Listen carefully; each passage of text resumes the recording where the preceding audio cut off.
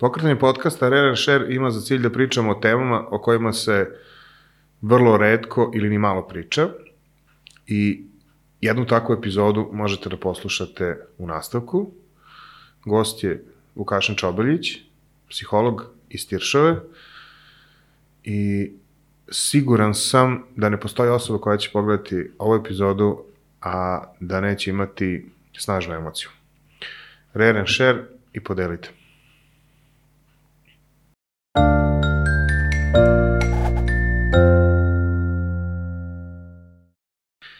Pozdrav Vukašine, drago mi je što si danas ovde i što si se odazvao pozivu i što smo se stvarno vrlo brzo dogovorili za termin i za sve ostalo. Pozdrav takođe, čast mi je zadovoljstvo, koliko mogu da pomognem, tu sam. Pa, verno će biti prilike i za neke druge teme, ali ono što je danas predmet našeg razgovora i ono što želim da bude u fokusu je jedna vrlo osetljiva tema i nemam problem da kažem da će mi tu trebati možda tvoja pomoć, ako nešto ne kažem pravilno ili ako zađemo u neki deo koji možda ne bi trebao, jer spremajući za ovaj razgovor, ja na internetu nisam našao puno informacija o tome. Tema razgovora je palijativna nega dece i u toj temi, odnosno, sem 3-4 teksta, odnosno jednog rada diplomskog ili doktorskog, ja sadržaja više nisam našao. Pa onda da počnemo. Palijativna nega dece i krenuo bih direktno sa pitanjem koji su to mehanizmi ili pristupi, prvo, kojima tvoj tim, komunicirate prema roditeljima dece koji imaju potrebu, odnosno u okviru su palijativne nege. Pa to su najteže trenuci u praksi, definitivno. Obično nas lekari pozovu, pošto ja radim u Tiršovoj na dečoj klinici. To je ili situacija, na primjer, kada se saopštava roditeljima da do tadašnje lečenje nije uspešno. Odnosno, da su se, da tako kažem, medicinske mogućnosti iscrpele. Znači, da negde, što se tiče zvanične medicine, da je to negde. I to je trenutak kada obavezno nam jave lekari sa različitih odeljenja. To može da bude hemato-onkološko odeljenje, to može da bude kardiološko odeljenje, to može da bude praktično skoro svako odeljenje na dečoj klinici. Isto tako, skoro smo imali slučaj, na primjer, na odeljenju nefrologije i tada nas lekari pozovu. Često se radi o roditeljima koje mi već poznajemo, jer se najčešće radi o hroničnim oboljenjima, gde se možda deca prate od strane lekara više specijalnosti, pa su negde i psiholozi kao članovi tima uključeni i tada nas zovu. To su, da kažemo, najteže trenuci negde.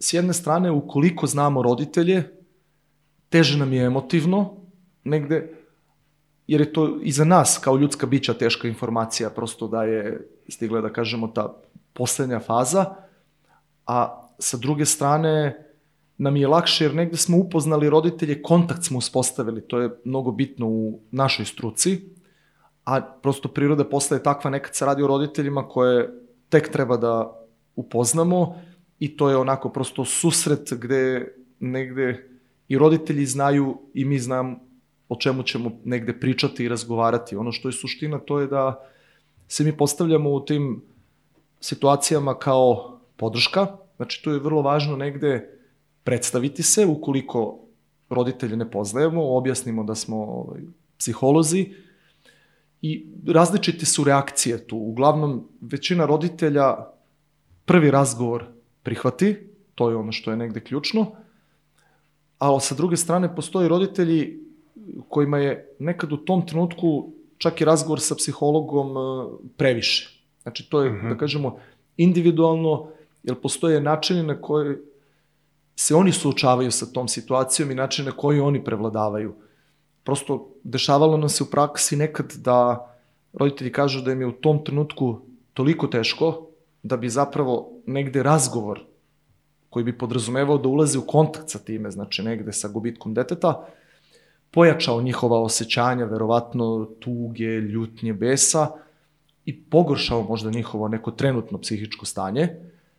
Zatim, sa druge strane, nekad nam kažu, saslušaju nas, otprilike šta je ono što mi možemo da ponudimo u tom trenutku, i ljudski, a i profesionalno kao psiholozi, i nekad oni kažu, to je sve u redu, ali mi imamo neke naše načine. Sad, načini mogu da budu različiti, to prosto može da bude neka vrsta porodične podrške, stručne pomoći, na primjer, na koju su oni već navikli, da li sad to psihoterapija, savetovanje, nekad duhovnost i religioznost. Nekad nam roditelji kažu, to je sve u redu, saslušaju nas, ali kažu hvala vam, prosto mi imamo naš način na koji pokušavamo da prihvatimo ovu situaciju i da nekako daju značenje toj situaciji koja je stvarno najteža, apsolutno. Negde sva istraživanja pokazuju da je u životu ljudi jedan od najstresnijih događaja smrt deteta. Ovo je informacija, znači, o predstojećoj, da kažemo, smrti negde. To je izuzetno teško. Tako da, da se vratim negde na početak, što se nas tiče, kao struke, mi se trudimo u tim trenucima da se predstavimo negde, da budemo puni razumevanja, puni empatije za tu situaciju, za ono što, kroz ono što roditelji prolaze, zatim da negde budemo spremni na različitu vrstu reakcija, zato što ono što je karakteristično da su tu velike individualne razlike. Znači, zaista, prosto nekad u susretu sa roditeljima automatski osetimo ogromnu tugu, ogromnu bol, negde već u susretu, to se oseti negde u kontaktu. Nekad prosto je kod roditelja, oni su u tom trenutku potpuno fokusirani, na primjer, da budu u odnosu sa detetom pozitivni i negde tu informaciju oni su shvatili, oni su primili negde, ali ta informacija je negde, da tako kažemo, sa strane. To sad može na različite načine da se objasni psihološki, znači prosto možda disociraju, stave negde prosto u tom trenutku, bukvalno sa strane negde u psihološkom smislu, da bi u ovom momentu sada mogli da funkcionišu i negde u odnosu sa detetom bili pozitivni koliko god je to moguće. Tada se u tom susretu nekad i ne oseti taj udar, da kažemo, tuge i bola. Tako da trudimo se da budemo spremni za taj susret, za tu situaciju i negde da ponudimo svoju vrstu pomoći. Znači, to je pre svega psihološka pomoć negde uz razumevanje. Znači, mi u tim situacijama nemamo neka apsolutno gotova rešenja, gotove mehanizme. Nema neki template, mislim, ružna reč, ali ne, nego to sve mora da bude individualno. Jeste. Mi otprilike negde znamo, kada smo počinjali time da se bavimo, takođe smo se trudili negde da konsultujemo literaturu i to je uglavnom bilo literatura na engleskom jeziku, da konsultujemo starije kolege. Međutim, kada smo mi počinjali, nije bilo zastupljeno psihologa koji su se bavili u velikoj meri tom temom. Ranije je bila koleginica Dušica Berger, ona je napisala nekoliko knjiga na srpskom, ali nažalost ona je preminula i onda nije bilo, da kažemo, tih mogućnosti. I onda smo se poprilično negde međusobno snalazili, umrežavali i, da kažem, kroz praksu negde sticali iskustvo. Da budem iskren, i grešili smo nekada u tim situacijama, negde iz ljudske potrebe da što više pomognemo. To je prokletstvo psihologa, naša uloga je negde da pomognemo koliko god je to moguće, što manje da odmognemo, ali živ čovek greši i dešavalo se negde da, to je baš ono što sam malo pre spominjao, nekad treba znati gde je granica, poštovati granice i potrebe drugih ljudi. Nekad nas ponese trenutak da po svaku cenu u tom trenutku nešto kažemo, da damo neki savet iz najbolje namere, ali zapravo u praksi se pokazuje da u tim trenucima kada roditelji saznaju tu informaciju, na primjer, ili kada ulaze u kontakt sa osjećanjima koja su vezana, znači za tu informaciju, nekad je dovoljno samo biti tu. Znači, biti nekako uz roditelja i svojom, pre svega, neverbalnim stavom, znači, negde poslati tu poruku da smo tu za njih, da se trudimo da ih razumemo i da se nadamo i to da imamo snage da to možemo da podnesemo. Da možemo da podnesemo tu količinu bola, patnje i tuge koju u tom trenutku dobijamo. Znači, negde se zaista pokazalo da, naravno, ukoliko se radi o roditeljima koje poznajemo, da taj moment gde se zagrlimo sa njima, da ih uhvatimo za ruku, prosto kad oni na nama vide neku vrstu saosećanja i prosto patnje koju su ljudsko i kod nas proizveli, ali naravno kontrolisano, da to zaista ima efekta. Prosto u odnosu na, kažem, te neke naše početke gde sam ja prvi se trudio u tim trenucima da kažem nešto pod znacima navoda što će biti korisno ili pametno. I to su uglavnom bile, da kažemo, rečenice koje su išle iz nekog kognitivnog dela, u smislu to je sve strašno, ali nemojte da zaboravite, na primjer, da imate i drugo dete ili da tako neki pokušaj nečega, vrlo često nekad bi to bilo uvremenjeno i adekvatno, a nekad bi to bilo druga strana medalje. Znači, nekad bi to potpuno bilo kao jedan trenutak nerazumevanja. Znači, nekad je dovoljno samo biti tu. Znači, prosto u tim trenucima. Tako da, jer opet, kao što sam rekao, svaki od roditelja na neki svoj lični način to prolazi i obrađuje tu situaciju. Znači, prosto tu informaciju, a ta informacija to je kao da čoveka brzi voz udari. Znači, to je bukvalno tada se ceo život preokrene potpunosti, znači negde sve staje. Bez obzira što je, ajde ono kaže da su nekad u pitanju slučajevi koji se duže pratite, znači leče se, i to znači da verovatno je roditeljima palo na pamet u nekom trenutku da možda je jedan od mogućih scenarija i taj i u trenutku o kome sada pričaš, ali, kako kažemo, ovo je sad ovu metaforu koju si rekao, moment udara brzog voza ne zamenjuje to, bez obzira da li je neko uslovno rečeno se pripremao ili da je iz vedra neba. Nema. Apsolutno. Naprimer, nekada roditelji saznaju dijagnozu dosta rano. Desi se prosto, naprimer, ukoliko se radi o nekom sindromu i u startu negde su informisani, znači, naprimer, da će biti ograničen životni vek deteta i slično. I to je nešto što roditelji u tim trenucima prihvate. Tu postoji razlika u odnosu, na primjer, na roditelje kod kojih, na primjer, tokom lečenja postoji nada za izlečenjem. Znači, tu postoji razlika. Tu postoji određena razlika, jer u prvoj situaciji roditeljima negde od starta jasno. Znači, da je to jedini izvestan ishod. I onda, prosto oni negde prihvataju to i uče kako da žive sa time, sa tom informacijom.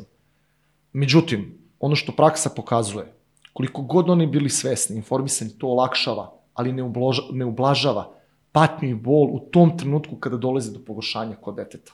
Znači, prosto to je činjenica i kada su ti, da kažem, bukvalno poslednji dani, ideja je negde da, ukoliko je moguće, da ti poslednji dani budu u kontekstu koje je za dete najbliže, da kažemo najprijatnije, gde je dete naviklo, odnosno kod kuće. Naprimer, ukoliko se radi, naprimer, sa detetom koje je, naprimer, i kasni u razvoju i slično.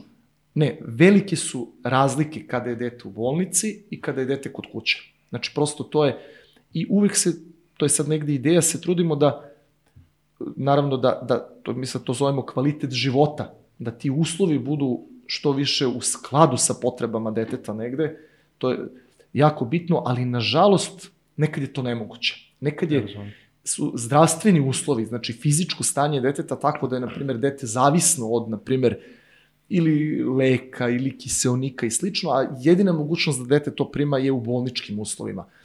Sad, zahvaljujući pre svega negde empatiji medicinskog osoblja, zaista u tim trenucima, da kažem, lekari i sestre maksimalno izlaze u susret i to čak se, ne znam, u nekim situacijama se dozvoljava da oba roditelja budu tu uz dete.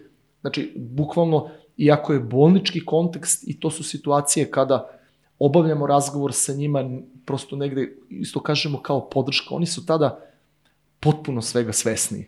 Negde, iako to je sad ono ljudska priroda, postoji ono neko zrnce, možda će se nešto ipak desiti, možda još jedan dan negde i slično, na takav način roditelji razmišljaju, ali prosto i ako znaju informaciju, to je situacija na koju nikad ne mogu da budu spremni i koja prosto čoveka pogađa. To je apsolutno negde, da kažemo, naše iskustvo, jer ono što, opet sad, izvini, skačem s teme na temu, ali to je, kažem, mi nismo mogli to iz knjiga da učimo, mi smo učili negde iz prakse.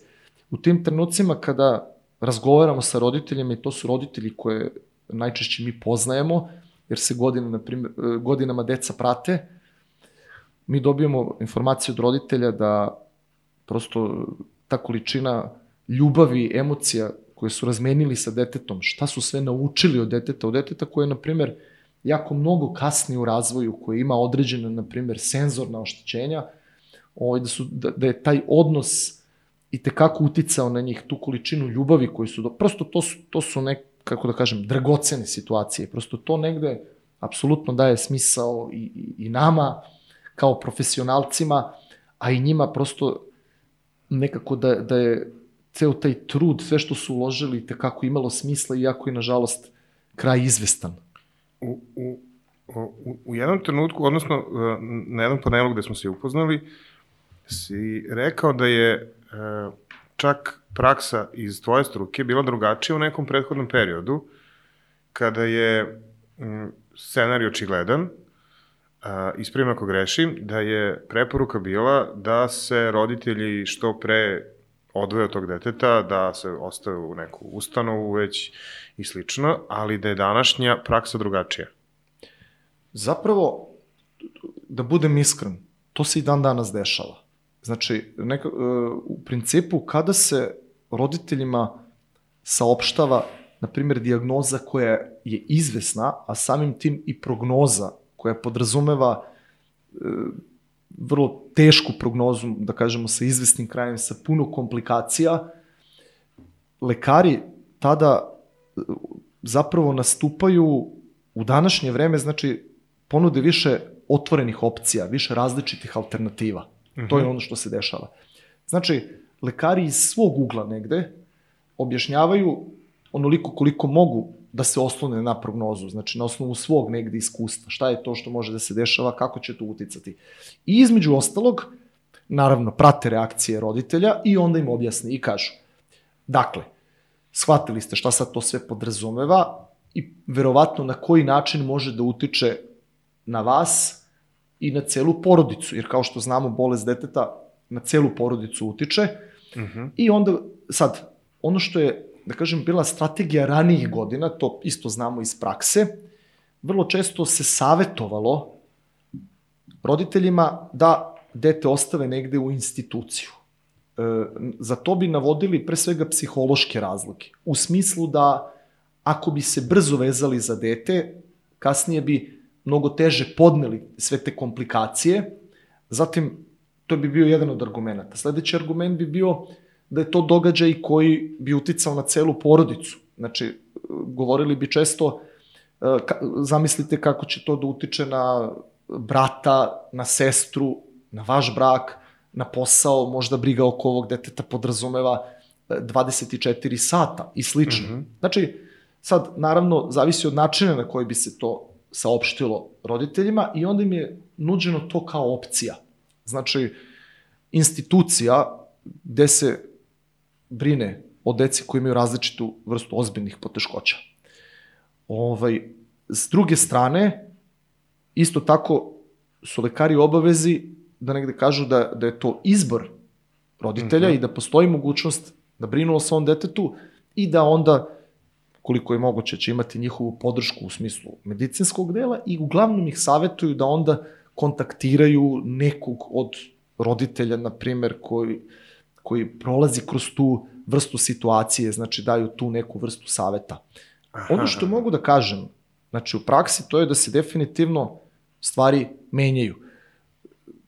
Pre nekoliko godina znam baš da su lekari su sve saopštili roditeljima, u pitanju je bila ozbiljna srčana mana, i onda su poslali roditelji kod nas, znači u psihološki službi na konsultacije. Mi smo tu bili vrlo otvoreni, znači mi ništa nismo nametali, mi smo dali mogućnost prosto otvoreno smo sa roditeljima pričali kakve bi bile prednosti i mane svake odluke. Takođe se trudili da ih povežemo, na primjer, postoji udruženje roditelja čije deca imaju srčane mane ili su operisane i slično na taj način. I to ni malo nije bila laka odluka. Dugo je vremena prošlo, roditelji su odlučili ipak da, kako se zove, da dete ostave u instituciju. Znači, nekako, prosto, to je situacija koja je najčešće u praksi. Tu se onda, naravno, uključuje i koleginica koja je socijalna radnica, gde se onda objašnjava zapravo kakve su sve posledice takve odluke, jer se nekad se dešava, na primjer, da u nekom trenutku roditelji do jedne tačke brinu o detetu, a da onda nakon toga prosto ne mogu više. Ili iscrpe mogućnosti, ili iz nekih njihovih ličnih, porodičnih razloga donesu i tu odluku. Znači, prosto imali smo i takve slučajeve gde se najčešće radilo o ozbiljnom pogoršanju stanja, znači, kod deteta. Razumem. I ono što je tada negde bila ideja ili cilj roditelja je da prosto odustaju od potpune odgovornosti, ali pokušavaju da naprave neku vrstu kompromisa sa institucijom. Znači, da im se omogući da makar povremeno mogu da obilaze dete ili da na neki način doprinesu. Sa druge strane, mi se najčešće zapravo srećemo sa decom, to bi bio onaj drugi slučaj, kada roditelji u potpunosti prihvate negde sve zdravstvene probleme deteta i brinu o svom detetu, znači čak što podrazumeva ogromno čak znanje medicinsko, znači gde se brinu kod kuće o detetu, i to su zaista neverovatne priče. Iz razgovora sa njima mi najviše zapravo negde učimo. To su neverovatni primjeri iz prakse gde su prognoze bile život do mesec dana deteta, do godinu dana, na primjer, evo baš sad skoro imamo primjer na klinici gde dete ima više od 2 godine, uspešno je završena operacija, zahvaljujući negde trudu roditelja,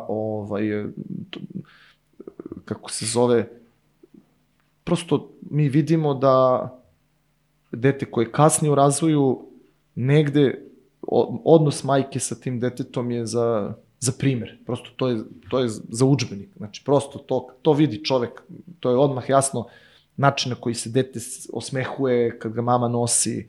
To je apsolutno nešto što neverovatno. Te su situacije neverovatne. Mi smo češće u susretu sa roditeljima, znači negde koji prihvataju, jer deca koje dolaze iz institucije, njih uglavnom medicinsko osoblje dovodi i onda ređe smo u kontaktu, oni imaju njihove službe, tako da, eto, kažem, znači, iz prakse znamo da se to menja, ali ono što se zaista dešava, to je da se nude različite opcije. Ranije je čak nekako ta poruka bila direktnija od strane, znači, medicinskog osoblja. Direktnija u smislu da... Nemojte se vezivati. Nemojte se vezivati, znači, bolje vam je. I opet, kažem i tad baš na tom,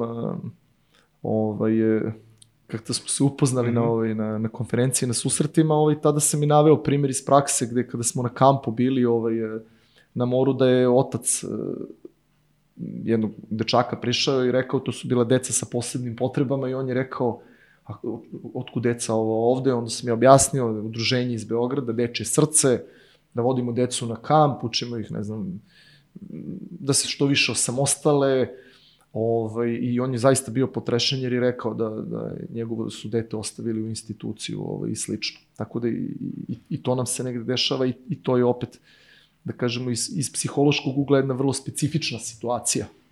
Razumem. Ovo čemu si sada govorio je perspektiva roditelja. A da li odnosno kako izgleda iskustvo i ovo koliko sam shvatio kada su u pitanju ili vrlo mala deca ili deca koji imaju velikih problema. A da li, odnosno kako su iskustva kada su u pitanju starija deca koja su svesna svega toga? Kako je to iskustvo? Teško. Znači, mislim, da. Da, teško je iskustvo. Koji su mehanizmi, znam teško, koje je prosto samo čeka da kada se piti kako se ti s time nosiš naravno, i kako napraviš ogradu, naravno. Ali to je ono, da, ali ajde mi reci, znači ovaj deo, ono, koje komunikacije, koje su to, koji je to pristup, pretpostavljam, mislim, sigurno individualni se ostali, ajde, podeli. Da. Pa ja ću onako da idem korak po korak. Znači, u principu, pojam smrti se kod najvećeg broja dece formira oko 8., 9., 10. godine, u smislu da je smrt nešto što je irreverzibilno. Pre toga je magijsko shvatanje, znači da je neko na nebu pa da može da se vrati. Znači, otprilike tada je to, ali kod mlađe dece više se to vezuje za strah od odvajanja. Znači, uvek je u osnovi negde strah od smrti, to je strah od odvajanja i zaista negde kada se o toj temi razgovara, znači o smrti, a naročito sa tinejdžerima, znači koji, eto da kažemo, od 12. godine većina tinejdžera percipira jasno u potpunosti. I to je interesantno da kod njih odgovor je da se oni zapravo ne boje smrti, nego odvajanja i nečega što je tu nepoznato odvajanje, pre svega od bliskih osoba i naravno to osjećanje nepravde, da to nije uvremenjeno, da to nije nešto što treba da se dešava, jer zaista većina nas i razmišlja na taj način. Smrt je nešto što se dešava drugima i što kod starijih ljudi ide, prosto to bi bilo fair, to bi bila pravda, ovako je nekako zašto, kako sad uopšte o tome negde i razmišljati. Sad, što se tiče tinejdžera, po zakonu, oni već sa 15 godina bi trebalo da imaju prava, da imaju potpunosti sve informacije vezano za svoje lečenje.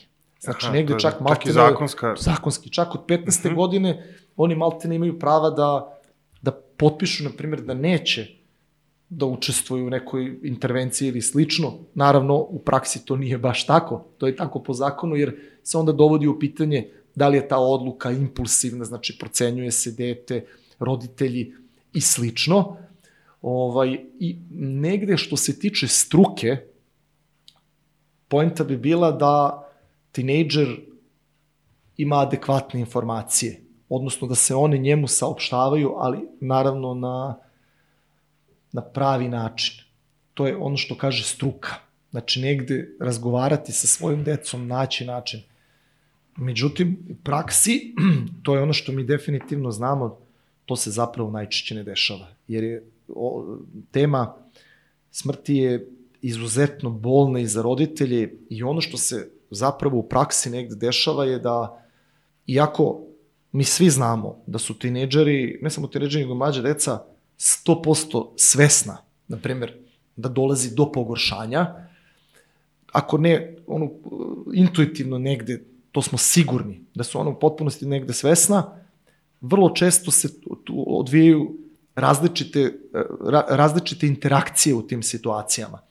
Prosto postoje porodice gde je oduvek postojao model zaštićivanja, prezaštićivanja deteta i imali smo takve primere iz praksi. Imali smo primere iz prakse gde čak roditelji preuzimaju odgovornost da oni objasne tinejdžeru koja je bolest u pitanju, da izbjegnu, na primjer, uopšte korišćenje termina, ne znam, da je neka ozbiljna bolest, već da je to neka ili prehlada ili nešto što se dešava, što nije ništa strašno, negde sa idejom da će to proći, da će se izlečiti iz straha da ako bi dete to saznalo, da bi onda moglo da se povuče u sebi i da bi to moglo da ima ozbiljne posledice. Znači, to je odluka koja je u potpuno suprotnosti sa stavom struke i profesije. Međutim, zato te da pitam, da? Međutim, dešava se u praksi nekada je porodični obrazac toliko zatvoren, prosto i da su njihovi kanali komunikacije takvi, gde mi ponudimo rešenje,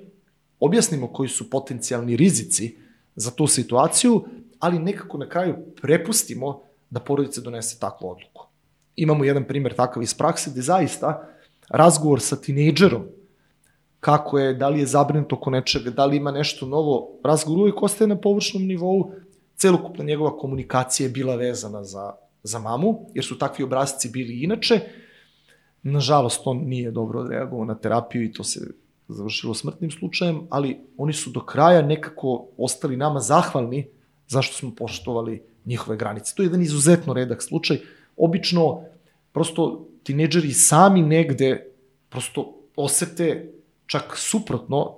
Praksi nam se dešava da nas tinejdžeri, na primjer, u nekom trenutku, ako dolazi do nekog pogoršanja, otvoreno pitaju da li ću ja umreti ili da li ja mogu da umrem, što onda nas kao stručnjake stavlja jednu vrlo, da kažemo, neprijatnu poziciju gde mi zaista odgovorimo vrlo često, svi ćemo, prosto okrenemo neka na šalu, svi ćemo mi umreti, ali, dobro, mi kažu, dobro, ali ova moja bolest, onda mi kažemo, postoji rizik određeni, sve zavisi, znači negde, to su onako izuzetno, da kažemo, stresne situacije sa kojima se suočavamo. I šta se najčešće dešava? Mi objasnimo roditeljima, gledamo kakav je porodični obrazac, kako su oni komunicirali. Kažemo im negde šta je stav struke. Oni nas saslušaju, ali u praksi oni skoro nikad ne obave razgovor sa tinejdžerom u smislu, ovo je sad došla situacija kada je praktično negde kraj.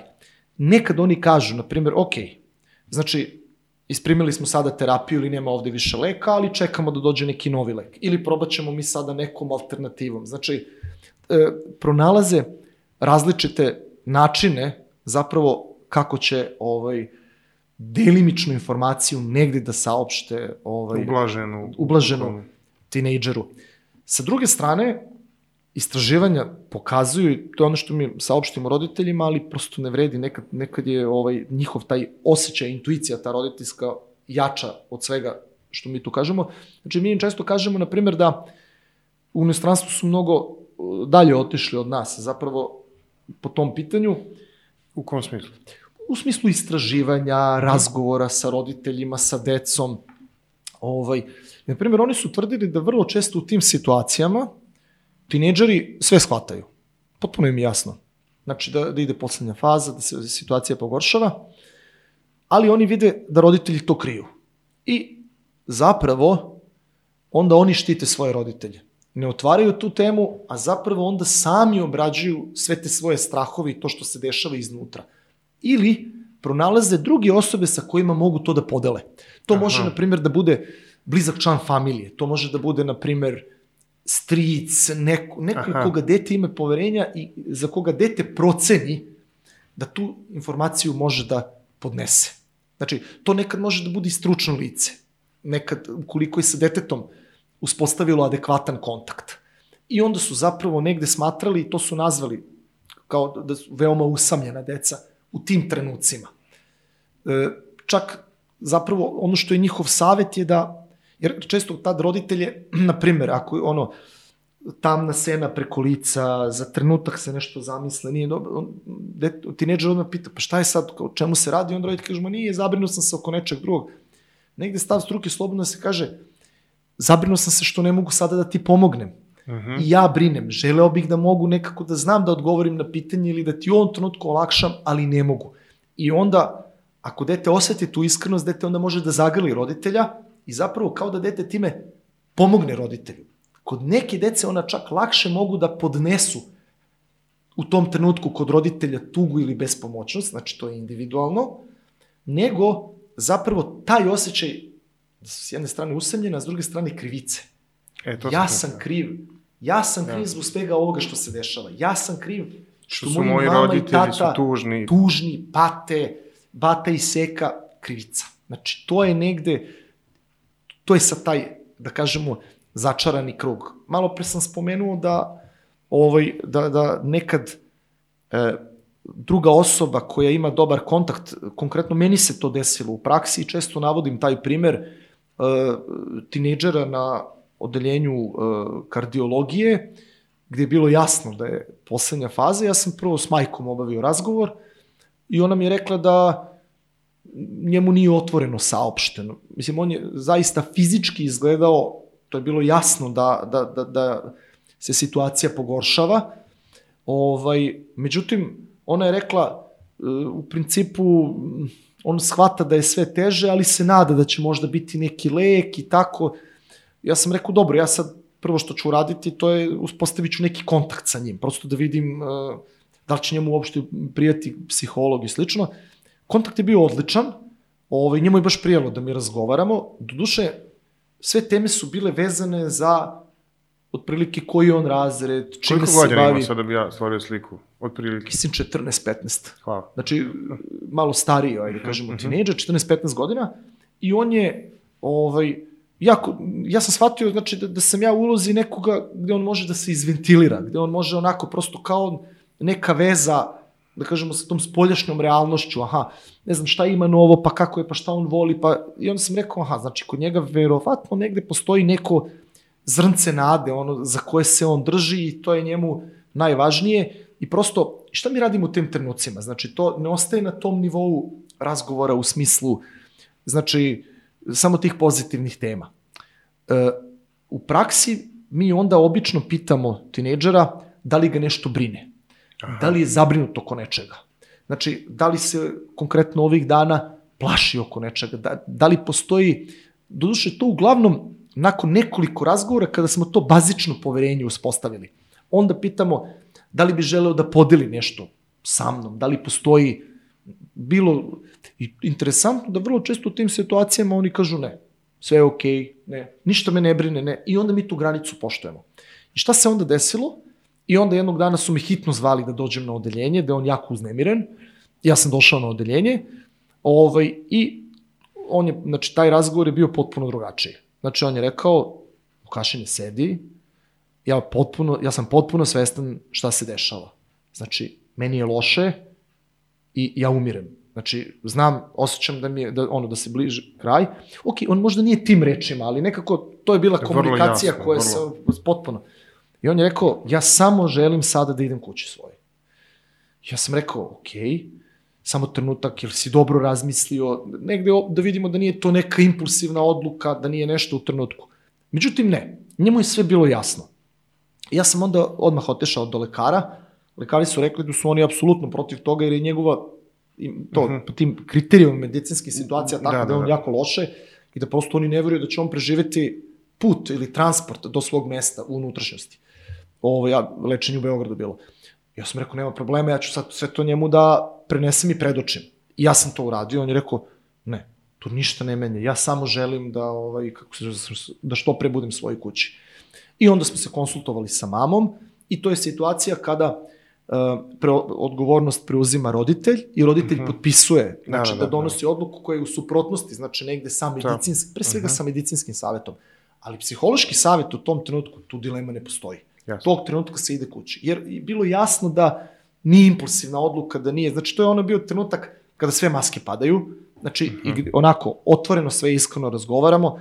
Mi se tada pozdravljamo i sad mi naravno nemamo nikakvu povratnu informaciju, jer je naša priroda posla takva, novi pacijenti, idemo dalje, to čoveku negde ostane. Ja se sećam, na primjer, da posle 3 dana ujutru sam psa šetao u parku i meni je stigla poruka, na primjer, rano izutra, na primjer, da li je bilo 6, na primjer, ili tako nešto, pošto razmenio sam zbog prirode takve situacije tada zaista, znači prosto pređemo negde granicu, razmenimo telefone sa roditeljima, prosto to je ljudski negde, stigla je poruka samo da vam javimo da je preminuo jutros momak, ali okružen nama u svom kontekstu, u sredini, potpuno smiren, znači suprotno, da kažem, znači njegova intuicija je bila i on nije bilo komplikacija usput, znači to je bilo 2-3 dana od bolnice.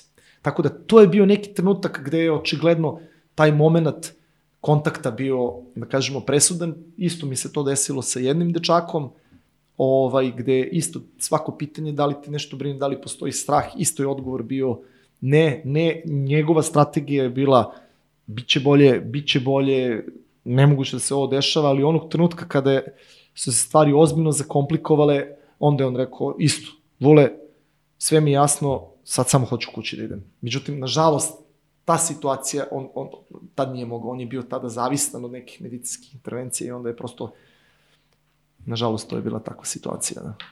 Ja sam neka pitanja spremna, ali ne mogu sada da te pitam, nego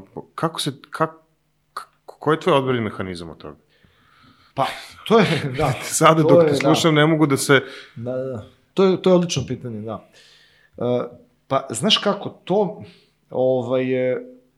kad sam se prvi put susreo u praksi... Jesam. Tako da i taj moment ti je... Da. Da. Da, moja supruga iz prvog braka ima ćerku od, sad će 18 godina, a nas dvoje imamo ćerku od 4,5. Tako da, to mi je onako, da, i što kaže iz uloge roditelja. Pa prvi put kad sam se suočio sa smrću u praksi, to je bilo 2004. ili 5. godina na institutu za na klinici za hematologiju, to je klinički centar u Beogradu. Tu sam služio civilnu vojsku i pojma nisam imao šta je hematologija. Znači, znao sam da su bolesti krvi u pitanju i sećam se da kad je bilo raspoređivanje, ja sam pitao da li mogu da služim civilnu vojsku u Lazi Lazarević, pošto mi je jedan drugar bio tamo služio i to baš u ulozi psihologa pomagao. Oni su rekli, ne, Laza Lazarević ne pripada kliničkom centru, ili kao možemo da ti sredimo, ali da budeš obezbeđenje. I onda rekao, ja obezbeđenje to ne idem. Dosta dobro iz perspektive, neko hoće služiti civilno i prigovora savesti, budeš obezbeđenje. Obezbeđenje. I onda sam rekao, to nikako. I oni su rekli, jedno odeljenje traži psihologa i rekli su, to je hematologija. Ja sam rekao, odlično, super za psihologa, hoću da budem u struci. I onda sam pozvao tatu koji je lekar i tata rekao, Vuki, polako, to je ozbiljno odeljenje, to su bolesti krvi, tu se umire. Ja sam rekao, ništa, idemo, pa šta bude. Prosto, imao sam veliku sreću, tu je bila koleginica, Ljilja, koja je tu volontirala, jer se njena majka na tom odeljenju lečila i izlečila. Tako da sam u startu negde imao osobu, stariju koleginicu, s kojom sam mogao da određene sadržaje podelim. Nekako smo se onako zajednički uhvatili i ajde sad da se borimo, da vidimo kako ćemo ovo negde da preživimo. Na sličan način smo radili, znači oboje smo se podelili, to je odeljenje za odrasle, odlazili smo i kroz naš posao, ono što je bilo neminovno, mi smo se negde vezivali, znači za te pacijente. Mi nikako nismo nastupali tu, onako, prosto priroda postaje bila takva, znači samo, ili imate vi neki problem, nego su naši razgovori podrazumevali zapravo, razgovore, znači i o porodici i slično, znači to je potpuno drugačija vrsta posla, znači nije onako dijagnostika sa procenom neke patologije, jeste i taj deo, ali je više nekako podrška, razumevanje u tim trenucima. I to je sad u početku bilo sve super, međutim, u nekim trenucima su počeli, nažalost, pacijenti da umiru. To je ono što je, jer je procenat izlečenja kod odraslih mnogo manji nego kod dece. Čak se smatra da su potpuno drugačiji oblici bolesti, znači kad je u pitanju odrasli. I nakon izvesnog vremena, ja sam nekako po inerciji gurao, radio posao i sećam se da opet me tata pozvao i pitao, Vuki, izvini, ali na odeljenju se umire, je li tako? Ja sam rekao da. I onda on pitao kao, kako izlaziš ti na kraj sa time? Ti si vrlo emotivan. Da, ja sam emotivan, apsolutno, razne stvari me pogađaju, ali rekao, čekaj, nemam pojma, čale, moram da razmislim. I onda sam nekako sam sa sobom seo i kao, šta se tu dešava? Nekako su dve stvari bile ključne. Jedna je bila, kao shvatio sam da je moja uloga da tim ljudima nekako pomognem i da probam da im te posljednje trenutke olakšam.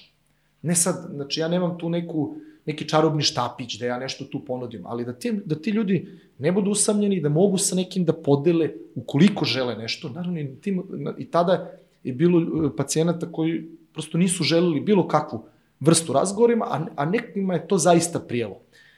I konkretno u toj situaciji mi bi zaista od tih ljudi dobili ogromnu količinu zahvalnosti. Ogromnu, zaista, zato što smo na iskren i jedan topao način bili za njih u tim trenucima. Znači, iskren, mislim da je jako važna stvar. Da, apsolutno. Znači, negde, neku vrstu zahvalnosti. Onda sam rekao, vidi tata, ja sam tu da probam da im te trenutke nekako olakšam. Doktor je tu da odradi taj medicinski deo. A da li će to uspeti ili ne, to neka viša sila objašnjava. Kako i koja, ja ne znam. Znači, ja sam to nekako tako sebi podelio, rekao, to je ogromna zahvalnost, a drugi deo priče, rekao, to je isto ono što je bilo karakteristično, veliki je bio obim posla. I mi, na primjer, desi se stresna situacija, neko premine, mi to obradimo malo kao grupa, mi zapravo već imamo novi priliv. I mi smo stalno, to je kao u nekoj mašini gde zapravo život i smrt postaju na neki način potpuno... Rutina, da, i nekako... Ovo što sam ja rekao teško reći, ali... Da, rutina i pomešani potpuno. I to je nevjerovatno, znači, i tad sam shvatio da, na primjer, da nemam problem, da ne nosim posao u svojoj kući. Znači, da zapravo ja kad odem, da sam ja nekako ponosan na sebe što to mogu da izdržim, što sam bio uz tu osobu i da ja mogu da napravim granicu, da to nije nešto što se tiče mene, moje porodice ili mojih najbližih. Znači, da apsolutno mogu uveče da se isključim, na primjer i sa drugarima da, na primjer, o nečemu razgovaram. To naravno, apsolutno ne znači da je to crno-bela priča. Znači, za to su mi trebale ipak godine. Bilo je situacija kada bi mi užasno bilo teško, jer nešto bi me iz nekog potpuno individualnog razloga jako pogodilo. Znači, da li zato što sam se posebno vezao za tu osobu ili bi me nešto podsjetilo na nekako. Znači, prosto bilo je takvih situacija i prosto to su negde momenti kada bih pronalazio neke svoje načine da to prihvatim i da to sebi negde objasnim. Kažem, to je bilo čak i nekih iskustava, možda će ovo biti zanimljivo, onako neobičnih. Znači, desilo mi se baš da je poslati pacijent iz Novog Sada, kao hitan slučaj. I znam da su jako bili uznemireni lekari jer su procenili da je on u lošem stanju i sad nije mu bilo jasno zašto sad Novi Sad, Beograd. I dok je trajala cela ta komplikacija, ja sam prišao jer sam video da je u tom trenutku pacijent bio u dobrom stanju. I uspostavio sam kontakt, komunikaciju sa njim, onako nekako domaćinski, kao dobar dan, eto ja sam psiholog, pa da objasnim koje su pravila kod nas, pa kako, ok, tu smo se nekako ispričali, to je bio jedan onako jako lep razgovor, on je tada stvarno ništa meni kao psihologu nije upućivalo na neku ozbiljnu komplikaciju, apsolutno ništa. I malo smo tu obavili razgovor, međutim onda su trebali su da se rade hitne neke analize, ja sam se onda pomerio, otišao, obavljao, radio neke druge stvari i potpuno zaboravio, znači više sati je prošlo. U nekom momentu, to je bio sterilni boks, ja sam se vratio da dođem da obiđem pacijenta i kada sam se vratio, sad izvinjam se što tako pričam, ali iskreno pričamo, znači samo je telo bilo pokriveno. I to je za mene bio, ja sam se zaledio onako u trenutku, šta se dešava i onda sam samo sam pobegao, prva moja reakcija je bila da pobegnem, jer prosto nisam mogao to da nikako da podnesem šta se dešava i onda sam brzo tražio prvo objašnjenje od lekara, standardno da mi objasni da se to ne dešava, da to nije, međutim oni su objasnili da se nažalost, da je došlo do naglog nekog pogoršanja i da je to. I ja sam onda probao nekako da to zaboravim, ali sam shvatio da mi se ta misao vraća i da ne mogu to da izbjegnem, da je moj jedini način da nekako to prevaziđem, da se suočim sa time kako znam i umem. I onda sam pitao za dozvolu, vratio se i polako sam onda seo, pa sam nešto tu malo sedeo i onda sam u jednom trenutku samo otkrio čašav i posmatrao mladića koji je to bio i prosto nekako da se suočim kako znam i umem da to preživim. I ono što mi se tada desilo, to je nekako, ja sam imao utisak kao da to on više nije on bio to. Jer taj razgovor sa njim, to je razmjena između dva bića, to je neka energija, to je razgovor, to su osjećanja, to je sve.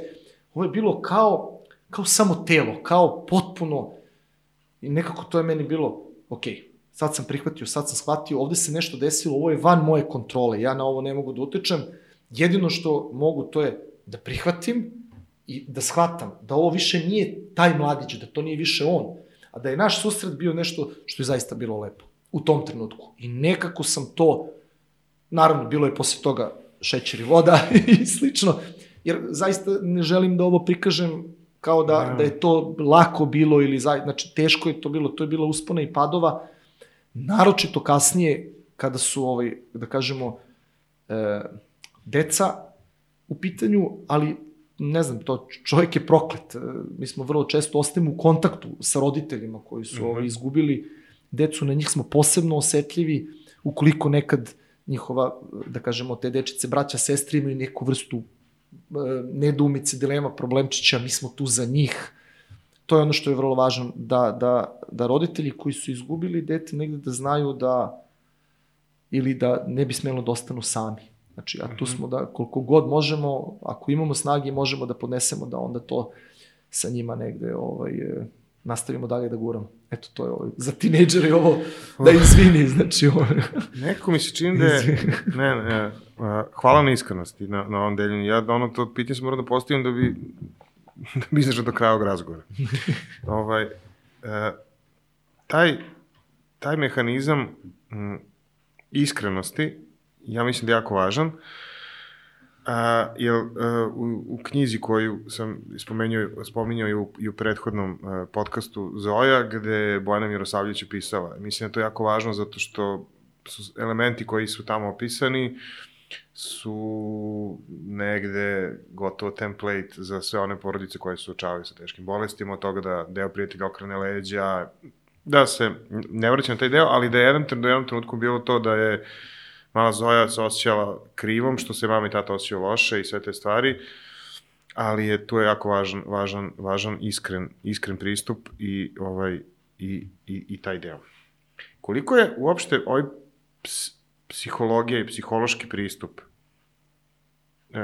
zastupljen u Srbiji, koliko, da ti radiš u Tiršovoj i to je verovatno najbolja ustanova tog tipa, ali evo sad onako pitam te iz iskustva, znam da je kod suočavanja, kod retkih bolesti i kod svega ono o čemu smo pričali, jako važan taj psihološki moment. Koliko smo mi kao društvo, institucije, koliko su svesni toga?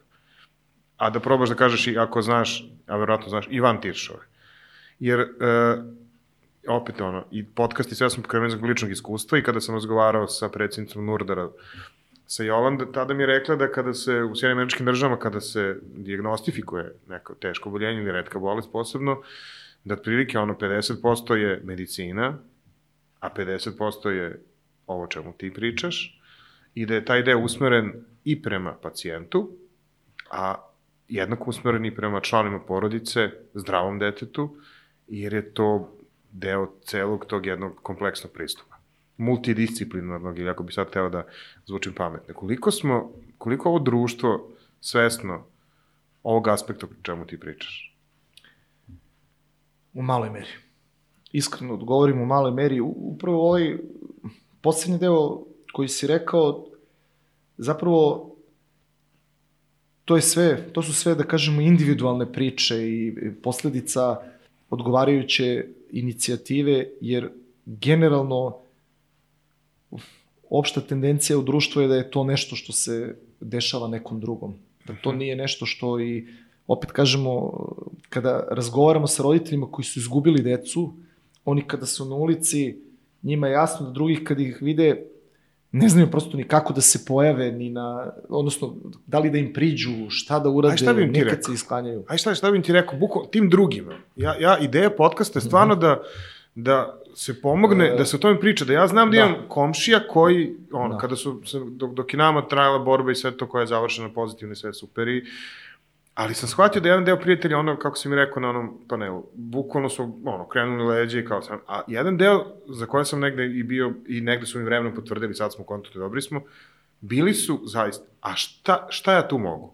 Ajde da, evo, bukvalno, šta da kažemo tim koji su, drugi krug prijatelja, komšija, stric, šta da im poručimo? Tu ima dve sfere.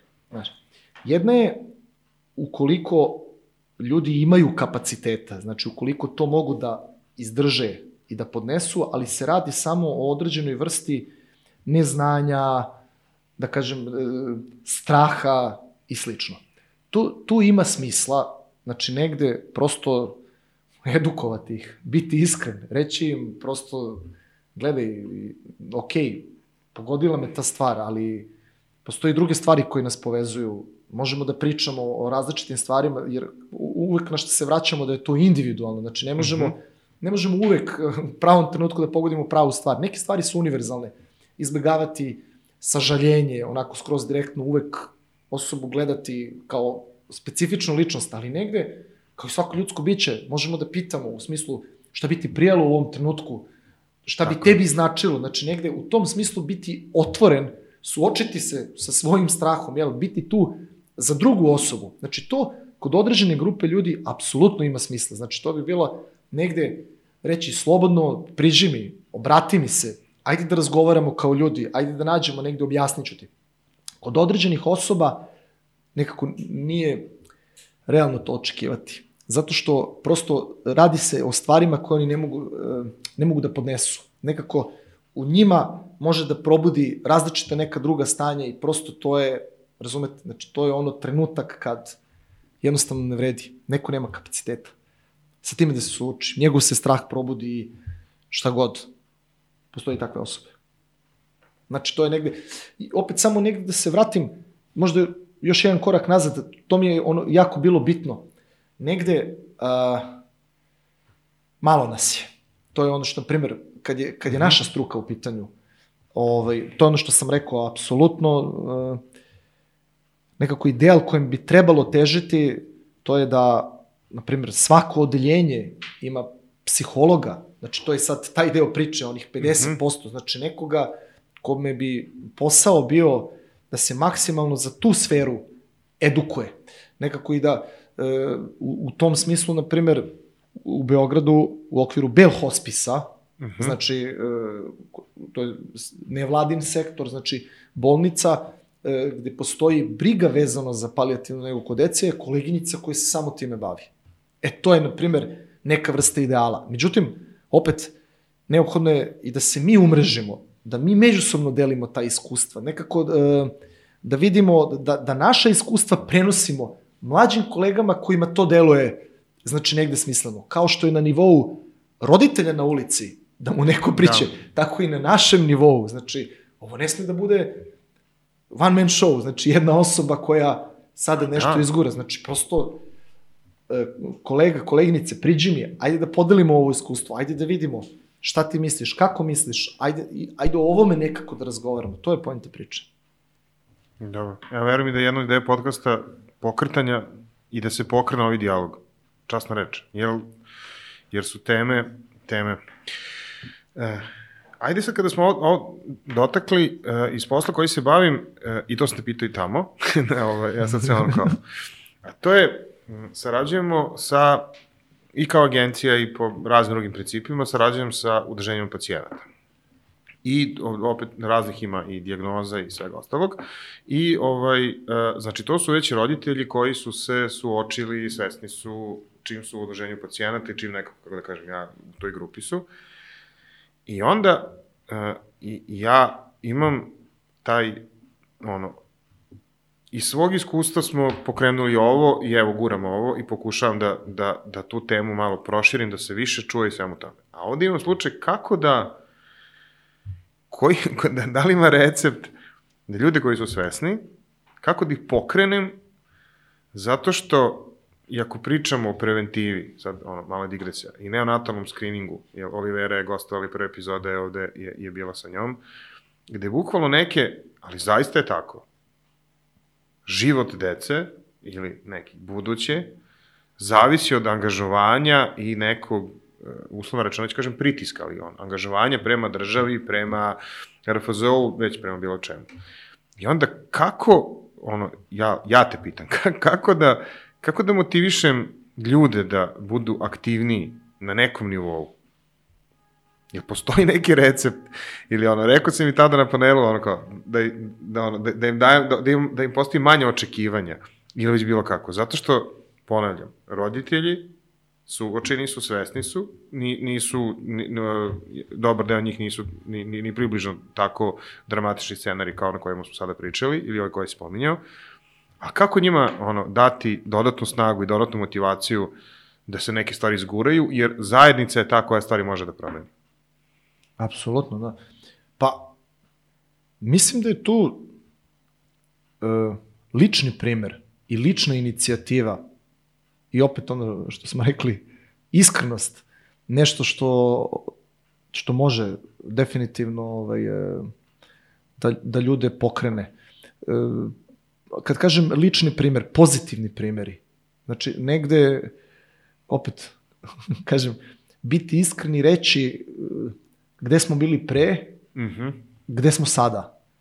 I gde možda možemo da budemo. Apsolutno. I gde možemo da budemo. Naravno, opet, to je, opet, kada govorimo o iskrenosti, to podrazumeva i pluseve i minuseve.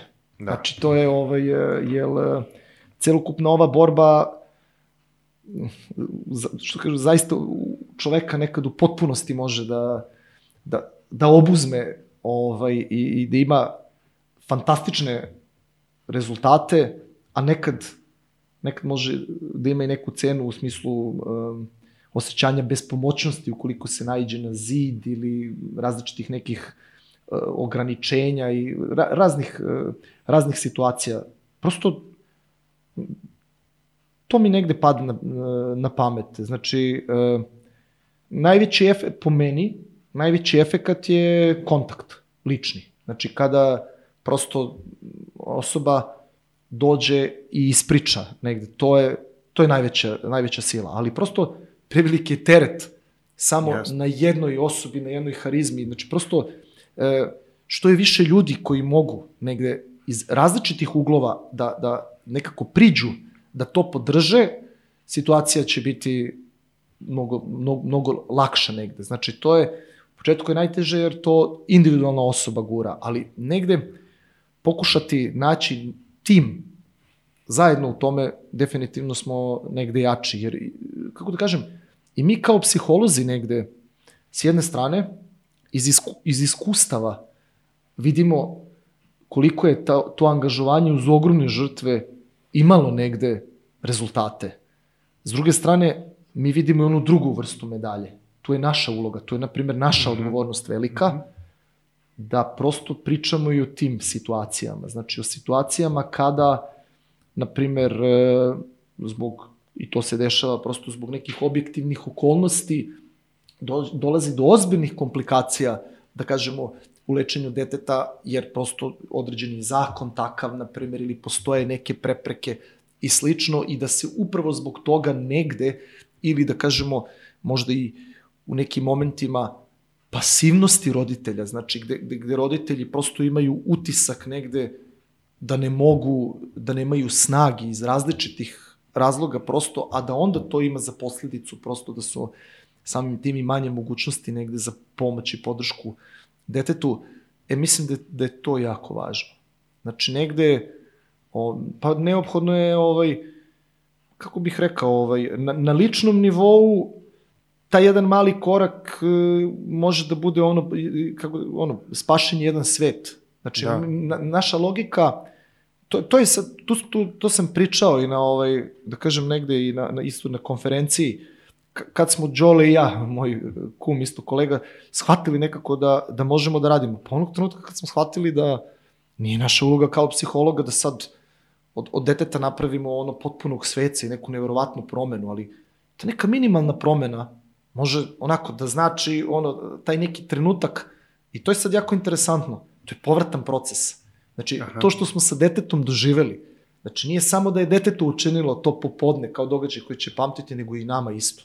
Znači, prosto to je moment kada, ne znam... Dvosmerna je ulica. Dvosmerna je ulica, apsolutno. Znači, kada to sa klincima, s posebnim potrebama, kada smo uveče u diskoteci, kada, to je trenutak kada, na primjer, dečak koji je, ne znam, pao sa 5. sprata u bolnici, pun bolova, svega, u nekom momentu krene da peva neku pesmu vezano za neki klub koji on voli, ja nikad čuo, ali to su trenuci, to je ta razmena koja ostane za ceo život. Znači, to je da kažem, dvosmerni proces. Znači, negde individualno je da probamo da sve naše strahove, koliko je moguće, da uz njih krenemo u nepoznato, da krenemo korak napred. Znači, da prestanemo negde da izbegavamo to usled osjećanja bespomoćnosti ili čega god, nego da krenemo da se suočavamo sa tim nepoznatim i da prosto i negde da nemamo prevelika očekivanja od toga da će to je ono što sam rekao, da će sve ići glatko, jer nije pointa samo negde ni taj cilj krajnji, nego nekako i taj proces i cela ta borba sama po sebi negde apsolutno ima smisla. Znači, to omogućiti, znamo čemu, jedan lek ili prosto još jedan dan ili neki trenutak. Mislim, to su neke stvari za koje, kako da kažem, za koje se mi borimo. Znači, ne znam, nije sad važno, postojali su, na primjer, pojedini umetnici ili bendovi koji su dolazili do naše dece, nisu to u javnost, nisu se hvalili time, ali su njima u tim trenucima učinili neki moment, odvojili neko svoje vreme, prosto poslali neku poruku dobru. Tako da, naravno, bilo i suprotnih primjera gde mi nekako pokušavamo da kontaktiramo za dete koje je u jako lošoj situaciji, ali da prosto to nije prepoznato kao nešto. To je sad taj deo priče. Ne možemo da očekujemo od svih, ali to ne znači da treba da odustanemo od borbe. Znači, treba da se borimo, kažemo, od tog nekog individualnog nivoa, znači da sam sa sobom odlučim da se suočavam, da idem korak po korak, da za taj neki trenutak znam da smo ulepšali nekom nešto i da to apsolutno ima smisla, Bravo. A onda opet negde ne mogu sam. Ajde da se udružimo, ajde da probamo zajednički nekako da koliko god možemo, jer se ispostavlja da su ti rezultati, ne znam, juče je bio dan osoba odbolelih od gošeja, na primjer, kad se to pogleda, pa kad se pogleda gde je hemofilija, na primjer, osobe sa hemofilijom, pa deca, na primjer, to izlečena od raka, to je gde je sad kampovi za decu, kampovi za roditelji koji su izgubili decu. Znači, mi kad smo studirali, mi smo o tome razmišljali kao nečemu. Nekoliko kampova je ostvareno, tako da ne razmišljamo o tome, da nemamo tu neku vrstu volje i elana, nema šanse. I da se nekako ne suočimo sa time, iako nemamo literaturu, nemamo superviziju, nego učit ćemo na svojim greškama iz najbolje namere, ali ćemo se suočiti sa time. Probat ćemo to. Onda je pravi trenutak, pošto je kolega koji je iza kamere, će se potruditi da ovaj sadržaj dođe i do onih koji studiraju tvoju struku. Sjajno. Da, potrudit ćemo se. Pa eto, ajde da se obratimo njima. Da li zašto bi bilo dobro da krenu u ovu temu? Ti ih pozovi. Pa velika odgovornost sad, evo. Je, ali nema veze, pa da.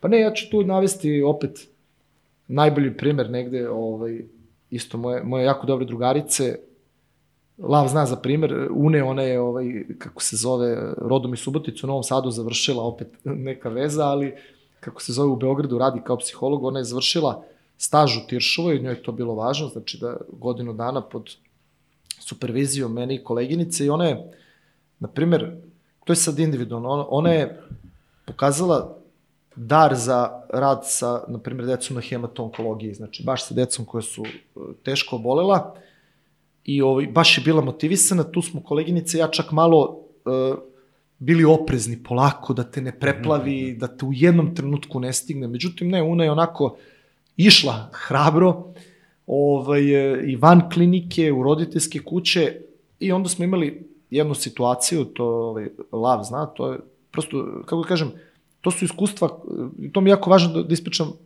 za mlađe psihologe, jer mi to zovemo transformativno iskustvo, nešto što čoveka promeni. Transformativno iskustvo? Da, kao, bukvalno čoveka promeni, kao moja ćera Tara, što je rekla, kad smo bili na odmoru da ne voli da jede jagnjetinu, i onda je kelnerica rekla, polako, devojčice, probat ćeš, vidjet ćeš, ona je probala i posle je došla i rekla, teto, jel mogu ja opet da dođem kod vas da jedemo ovo meso? Ja volim jagnjetinu. U smislu, sad malo banalizujem, ali potpuno se krenuo. Odlično. Šta se desilo sa nama? Znači, u pitanju je devojčica koja je, inače, koju je pratio psihijatar i zbog nekih njenih osetljivosti, koja se uspešno izlečila, ali se bolest vratila.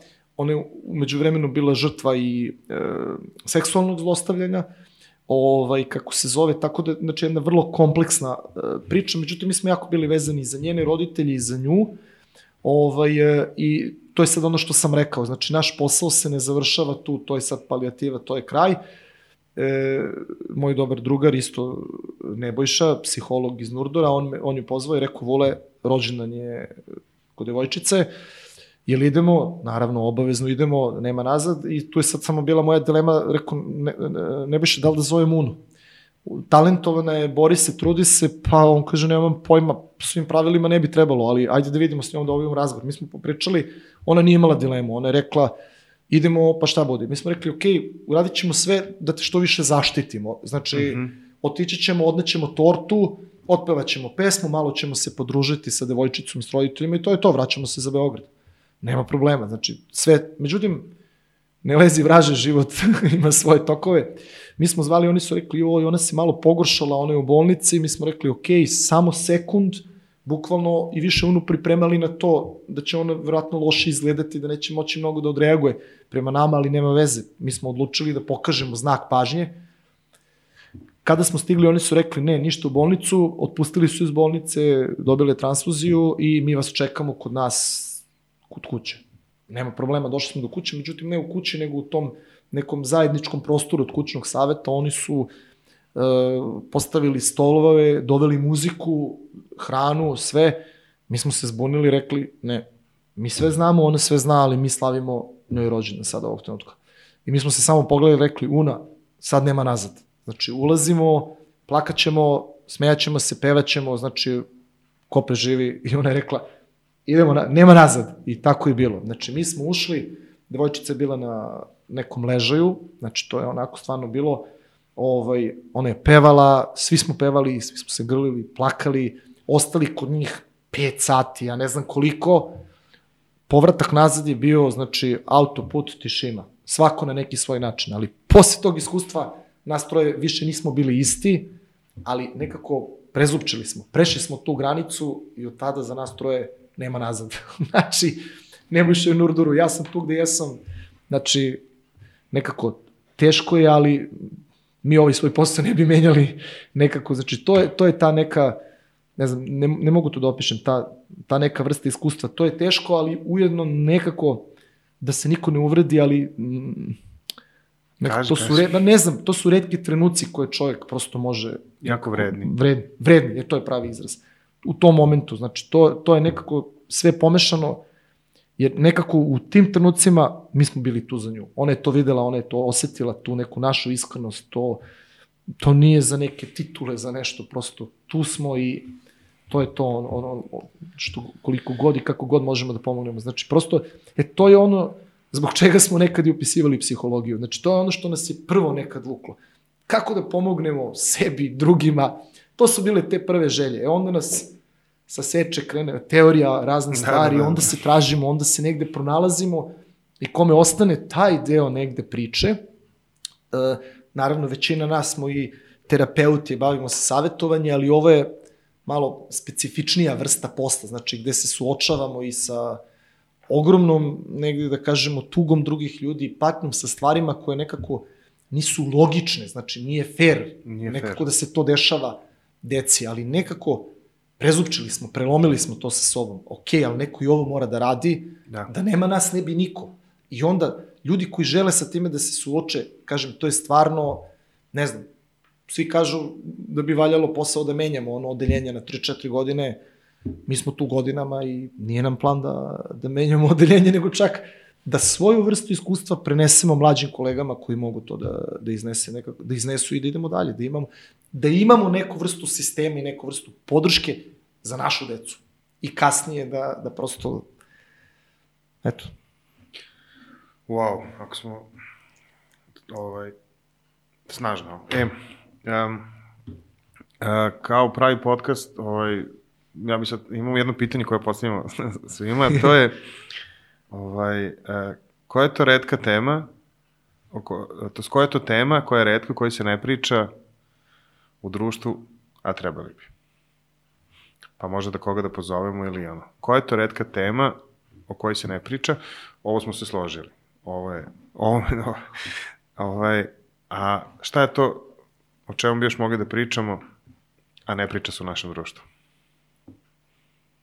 Aha. Da, pa, znaš, meni mnogo teško, ne mogu da pobegnem od svoje struke. Znači, meni je, znači, pa, definitivno da se, prvo što mi je palo na pamet, to je, recimo, zapošljavanje i, na primer, briga o starijim, na primer, osobama koje su, na primer, osobe sa invaliditetom ili sa poteškoćama u razvoju, znači gde, to se ranije zvalo mentalna retardacija i slično, na primer, ili kako se zove, osobe iz spektra autizma. Znači, sad je jako mnogo se radi, na primer, na toj sferi ranog razvoja, da se to rano prepozna, stimulativni tretman, da se prihvati, da se nekako živi, da se koliko je god moguće bude kvalitet života, ali šta ćemo kad na primer, iscrpljeni roditelji, kada oni postanu stariji. Znači, ta je tema jako važna. Koliko sistem tu može da pomogne, na koji način, znači, gde su te mogućnosti, ko će o njima brinuti, zatim, isto tako, što više nekako o mogućnostima zapošljavanja, znači prosto o tome više razgovarati, o tome. Osamostaljenje. Osamostaljenje i doprinos nekako. Pa ne, ja ne mogu prosto, kad pričamo, ne znam, meni su ti momenti, kako se zove, u Irskoj, kada sam bio isto nešto u vezi sa strukom, neki su susreti bili konstruktivističkih terapeuta i bio je, mislim, da li Galvej se zove grad ili ne znam, u svakom slučaju, taj grad je bila proslava neka. Velika proslava i tad su svi, to što je lučki grad, svi su brodovi dolazili. To je onda bila neka jako velika gužva, puno ljudi. Ono što je mene pogodilo nekako, potreslo, ali opet tu se meša i lepo i nekako ono da me dotakne, to je što su iz grada jako mnogo sa porodicama išli. Jako je puno bilo, na primer, porodica gde sa invaliditetom u kolicima, sa Downovim sindromom, jako mnogo i vidljivo na ulici. Svi su izašli na ulice, svi su se potpuno normalno ponašali. To je meni bilo nekako, idemo svi, nema veze, danas je naš dan, ja sam imao taj utisak. Ili, na primjer, ne znam, isto na nekom inostranstvu, na maratonu, osoba koja, na primjer, to isto invaliditet je u pitanju, nema ruku i nema nogu, ali ide polako, spomagala, trči na maratonu. To su neke stvari koje, na primjer, znači, koje pokrenu čoveka, zapita se čovek prosto negde. Ali opet, sad me malo ponela tema na drugu stranu, da se vratim na početak, znači, negde ta priča kasnije. Znači, šta ćemo kasnije da radimo? Znači, i kasnije, i kada oni budu stariji, ali pre nego što, posao, nekako, da više o tome, mogućnosti za njih. Tako je, na način na koji oni mogu da doprinesu, a oni mogu da doprinesu. Sigurno. Eto, to mi je prvo što mi je nekako palo na pamet. Puno ti hvala na ovom razgovoru. Hvala na pozivu. I ideja pokretanja podcasta, a eto i Lavo Vič, put smo ga spomenuli prisutanje, je kada mi je rekao da je bio na Zlatiboru i da je slušao tvoje predavanje i tema koju smo danas pričali, mi je bilo ok, ja nisam znao da li ova tema postoji, da li se o ovoj temi priča. Jedan od razloga za pokretanje podcasta Share je da ti dođeš i da pričaš ovu stvar. Hvala ti. Hvala tebi, mnogo bilo je zadovoljstvo. Znači... Sjajno. A vi šerujte ovo.